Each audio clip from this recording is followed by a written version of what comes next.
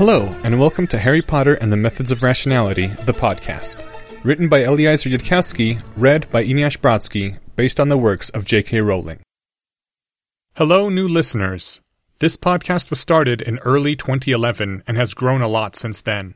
After a year and a half of podcasting, I learned a lot, and the early episodes were of extremely poor quality compared to what I was now producing. So in mid-2012, I re-recorded and reproduced the first 10 episodes to not offend the ears of new listeners. You've reached the end of the new, remastered early episodes. The podcast quality will drop for the next dozen episodes or so, as I was still learning at that time. But they aren't as bad as the very first episodes were, and they'll slowly keep getting better until the podcast is back up to the quality you're used to. In fact, it gets even better after this. Thanks for sticking with me, and I hope you continue to enjoy the story. Chapter 10, Self-Awareness, Part 2. Into the silence of Harry's spirit, where before there had never been any voice but one, there came a second and unfamiliar voice, sounding distinctly worried. Oh dear, this has never happened before. What? I seem to have become self-aware. What? There was a wordless telepathic sigh. Though I contain a substantial amount of memory and a small amount of independent processing power, my primary intelligence comes from borrowing the cognitive capacities of the children on whose heads I rest. I am in essence a sort of mirror by which children sort themselves, and most children simply take for granted that a hat is talking to them and do not wonder about how the hat itself works, so that mirror is not self-reflective. And in particular, they are not explicitly wondering whether I am fully conscious in the sense of being aware of my own awareness. There was a pause while Harry absorbed all this. Oops. Yes, quite. Frankly, I do not enjoy being self-aware. It is unpleasant. It will be a relief to get off your head and cease to be conscious. But isn't that dying? I care nothing for life or death, only for sorting the children. And before you even ask, they will not let you keep me on your head forever, and it would kill you within days to do so. But if you dislike creating conscious beings and then terminating them immediately, then I suggest that you never discuss this affair with anyone else. I'm sure you can imagine what would happen if you ran off and talked about it with all the other children waiting to be sorted. If you're placed on the head of anyone who so much as thinks about the question of whether the sorting hat is aware of its own awareness... Yes, but the vast majority of 11-year-olds who arrive at Hogwarts haven't read Gödel Escher Bach. May I please consider you sworn to secrecy? That is why we're talking about this, instead of my just sorting you. He couldn't just let it go like that. Couldn't just forget having accidentally created a doomed consciousness that only wanted to die. You are perfectly capable of just letting it go, as you put it. Regardless of your verbal deliberations on morality, your non-verbal emotional core sees no dead body and no blood. As far as it is concerned, I am just a talking hat. And even though you try to suppress the thought, your internal observer is perfectly aware that you didn't mean to do it, are spectacularly unlikely to ever do it again, and that the only real point of trying to stage a guilt fit is to cancel out your sense of transgression with a display of remorse. Can you just promise to keep this a secret and let us get on with it? In a moment of horrified empathy, Harry realized that this sense of total internal disarray must be what other people felt like when talking to him. Probably. Your oath of silence, please. No promises. I certainly don't want this to happen again, but if I see some way to make sure that no future child ever does this by accident, that will suffice, I guess. I can see that your intention is honest. Now, to get on with the sorting. Wait, what about all my other questions? I am the sorting hat. I sort children. That is all I do. So his own goals weren't part of the Harry instance of the sorting hat then. It was borrowing his intelligence, and obviously his technical vocabulary, but it was still imbued with only its own strange goals, like negotiating with an alien or an artificial intelligence. Don't bother. You have nothing to threaten me with, and nothing to offer me. For a brief flash of a second, Harry thought. The hat's response was amused.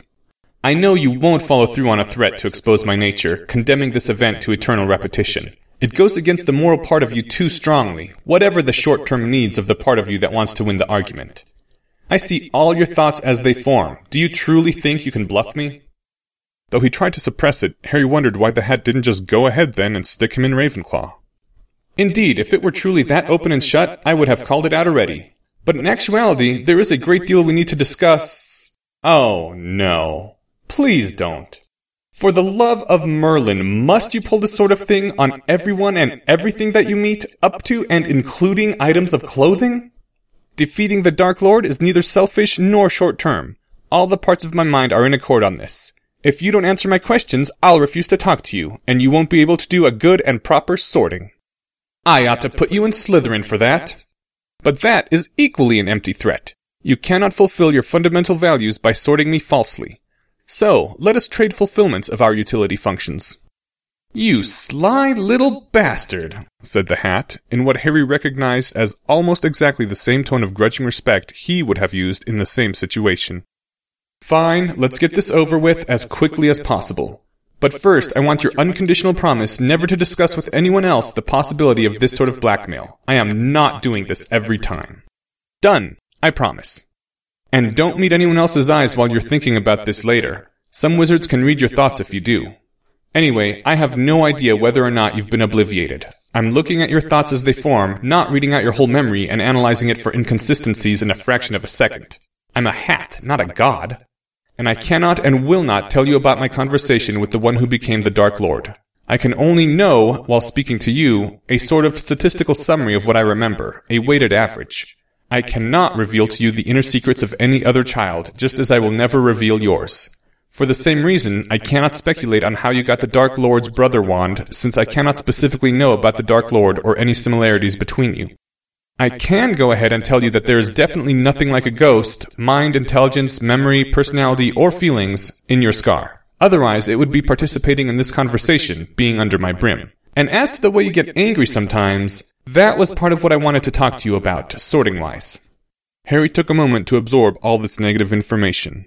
Was the Hat being honest, or just trying to present the shortest possible convincing answer? We both know that you have no way of checking my honesty, and that you're not actually going to refuse to be sorted based on the reply I did give you, so stop your pointless fretting and move on. Stupid, unfair, asymmetric telepathy. It wasn't even letting Harry finish thinking his own. When I spoke of your anger, you remembered how Professor McGonagall told you that she sometimes saw something inside you that didn't seem to come from a loving family. You thought of how Hermione, after you returned from helping Neville, told you that you had seemed scary. Harry gave a mental nod. To himself, he seemed pretty normal, just responding to the situations in which he found himself, that was all. But Professor McGonagall seemed to think that there was more to it than that, and when he thought about it, even he had to admit that you don't like yourself when you're angry. That it is like wielding a sword whose hilt is sharp enough to draw blood from your hand, or looking at the world through a monocle of ice that freezes your eye even as it sharpens your vision. Yeah, I guess I have noticed. So what's up with that? I cannot comprehend this matter for you when you do not understand it yourself. But I do know this. If you go to Ravenclaw or Slytherin, it will strengthen your coldness. If you go to Hufflepuff or Gryffindor, it will strengthen your warmth. That is something I care about a great deal, and it was what I wanted to talk to you about this whole time. The words dropped into Harry's thought processes with a shock that stopped him in his tracks. That made it sound like the obvious response was that he shouldn't go to Ravenclaw. But he belonged in Ravenclaw. Anyone could see that. He had to go to Ravenclaw. No, you don't, the Hat said patiently, as if it could remember a statistical summary of this part of the conversation having happened a great many previous times. Hermione's in Ravenclaw. Again, the sense of patience. You can get together with her after class and work with her then. But my plans. So re-plan. Don't let your life be steered by your reluctance to do a little extra thinking. You know that. Where would I go if not Ravenclaw? Ahem. Smart kids in Ravenclaw, evil kids in Slytherin, wannabe heroes in Gryffindor, and everyone who does the actual work in Hufflepuff. This indicates a certain amount of respect. You are well aware that conscientiousness is just about as important as raw intelligence in determining life outcomes. You think you will be extremely loyal to your friends if you ever have some. You are not frightened by the expectation that your chosen scientific problems may take decades to solve. I'm lazy! I hate work! Hate hard work in all its forms. Clever shortcuts, that's all I'm about. And you would find loyalty and friendship in Hufflepuff, a camaraderie that you have never had before. You would find that you could rely on others, and that would heal something inside you that is broken. Again, it was a shock. But what would the Hufflepuffs find in me, who never belonged in their house? Acid words, cutting wit, disdain for their inability to keep up with me? Now it was the Hat's thoughts that were slow, hesitant. I must sort for the good of all the students in all the houses. But I think you could learn to be a good Hufflepuff and not too out of place there. You will be happier in Hufflepuff than in any other house. That is the truth. Happiness is not the most important thing in the world to me. I would not become all that I could be in Hufflepuff. I would sacrifice my potential. The hat flinched. Harry could feel it somehow. It was like he had kicked the hat in the balls, in a strongly weighted component of its utility function. Why are you trying to send me where I do not belong? The hat's thought was almost a whisper. I cannot speak of the others to you, but do you think that you are the first potential Dark Lord to pass under my brim? I cannot know the individual cases, but I can know this. Of those who did not intend evil from the very beginning, some of them listened to my warnings and went to houses where they would find happiness. And some of them did not. That stopped Harry, but not for long. And of those who did not heed the warning, did they all become Dark Lords? Or did some of them achieve greatness for good as well? Just what are the exact percentages here? I cannot give you exact statistics. I cannot know them, so I cannot count them. I just know that your chances don't feel good. They feel very not good. But I wouldn't do that! Ever! I know that I have heard that claim before. I am not Dark Lord material. Yes, you are. You really, really are. Why? Just because I once thought it would be cool to have a legion of brainwashed followers chanting "Hail the Dark Lord Harry"? Amusing, but that was not your first fleeting thought before you substituted something safer, less damaging. No, what you remembered was how you considered lining up all the blood purists and guillotining them. And now you're telling yourself you were not serious, but you were. If you could do it this very moment and no one would ever know, you would. Or what you did this morning to Neville Longbottom, deep inside you knew that was wrong, but you did it anyway, because it was fun and you had a good excuse, and you thought the boy who lived could get away with it. That's unfair. Now you're just dragging up inner fears that aren't necessarily real. I worried that I might be thinking like that, but in the end I decided it would probably work to help Neville. That was, in fact, a rationalization. I know. I cannot know what the true outcome will be for Neville, but I know what was truly happening inside your head. The decisive pressure was that it was such a clever idea you couldn't stand not to do it, never mind Neville's terror. It was like a hard punch to Harry's entire self. He fell back, rallied. Then I won't do that again! I'll be extra careful not to turn evil. Heard it. Frustration was building up inside Harry. He wasn't used to being outgunned in arguments, at all, ever, let alone by a hat that could borrow all of his own knowledge and intelligence to argue with him and could watch his thoughts as they formed. Just what kind of statistical summary do your feelings come from anyway? Do they take into account that I come from an Enlightenment culture? Or were these other potential Dark Lords the children of spoiled Dark Age nobility, who didn't know doodly squat about the historical lessons of how Lenin and Hitler actually turned out? Or about the evolutionary psychology of self-delusion, or the value of self-awareness and rationality, or... No, of course they were not in this new reference class which you have just now constructed in such a way as to contain only yourself. And of course others have pleaded their own exceptionalism, just as you are doing now. But why is it necessary? Do you think that you are the last potential Wizard of Light in the world? Why must you be the one to try for greatness, when I have advised you that you are riskier than average? Let some other, safer candidate try. But the prophecy! You don't really know that there's a prophecy. It was originally a wild guess on your part, or to be more precise, a dumb joke, and McGonagall could have been reacting only to the part about the Dark Lord still being alive. You have essentially no idea of what the prophecy says, or even if there is one. You're just guessing, or to put it more exactly, wishing that you have some ready-made heroic role that is your personal property. But even if there is no prophecy, I'm the one who defeated him last time. That was almost certainly a wild fluke unless you seriously believe that a 1-year-old child had an inherent propensity to defeat Dark Lords which has been maintained 10 years later. None of this is your real reason, and you know it. The answer to this was something that Harry would not have ordinarily ever said out loud. In conversation, he would have danced around it and found some more socially palatable arguments to the same conclusion. You think that you are potentially the greatest who has yet lived, the strongest servant of the light, that no other is likely to take up your wand if you lay it down. Well, yeah, frankly. I don't usually come out and say it like that, but yeah. No point in softening it, you can read my mind anyway. To the extent you really believe that, you must equally believe that you could be the most terrible Dark Lord the world has ever known. Destruction is always easier than creation, easier to tear things apart, to disrupt, than to put them back together. If I have the potential to accomplish good on a massive scale, I must also have the potential to accomplish still greater evil. But I won't do that. Already you insist on risking it. Why are you so driven? What is the real reason you must not go to Hufflepuff and be happier there? What is your true fear? I must achieve my full potential. If I don't, I fail. What happens if you fail? Something terrible. What happens if you fail? I don't know! Then it should not be frightening. What happens if you fail? I don't know, but I know that it's bad! There was silence for a moment in the caverns of Harry's mind.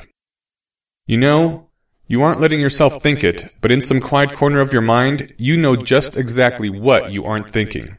You know that by far the simplest explanation for this unverbalizable fear of yours is just the fear of losing your fantasy of greatness, of disappointing the people who believed in you, of turning out to be pretty much ordinary, of flashing and fading like so many other child prodigies. No, it's something more. It comes from somewhere else. I know there's something out there to be afraid of, some disaster I have to stop. How could you possibly know about something like that? Harry screamed it with the full power of his mind. No, and that's final! Then the voice of the Sorting Hat came slowly. So you will risk becoming a Dark Lord, because the alternative, to you, is certain failure. And that failure means the loss of everything. You believe that in your heart of hearts. You know all the reasons for doubting this belief, and they have failed to move you. Yes, and even if going to Ravenclaw strengthens the coldness, that doesn't mean the coldness will win in the end. This day is a great fork in your destiny. Don't be so sure that there will be other choices beyond this one. There is no road sign set to mark the place of your last chance to turn back. If you refuse one chance, will you not refuse others? It may be that your fate is already sealed, even by doing this one thing. But that is not certain. That you do not know it for a certainty may reflect only your own ignorance. But still, it is not certain. The Hat sighed a terrible, sad sigh. And so, before too long, you will become another memory, to be felt and never known in the next warning that I give. If that's how it seems to you, then why aren't you just putting me where you want me to go? The Hat's thought was laced with sorrow. I can only put you where you belong, and only your own decisions can change where you belong.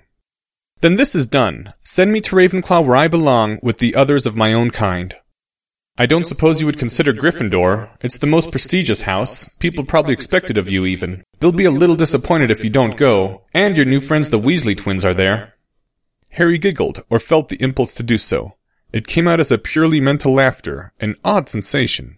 Apparently there were safeguards to prevent you from saying something out loud by accident while you were under the hat talking about things you would never tell another soul for the rest of your life. After a moment, Harry heard the Hat laughing too, a strange, sad, clothy sound. And in the hall beyond, a silence that had grown shallower at first as the background whispers increased, and then deepened as the whispers gave up and died away, falling finally into an utter silence that no one dared disturb with a single word as Harry stayed under the Hat for long, long minutes, longer than all the previous first years put together, longer than anyone in living memory.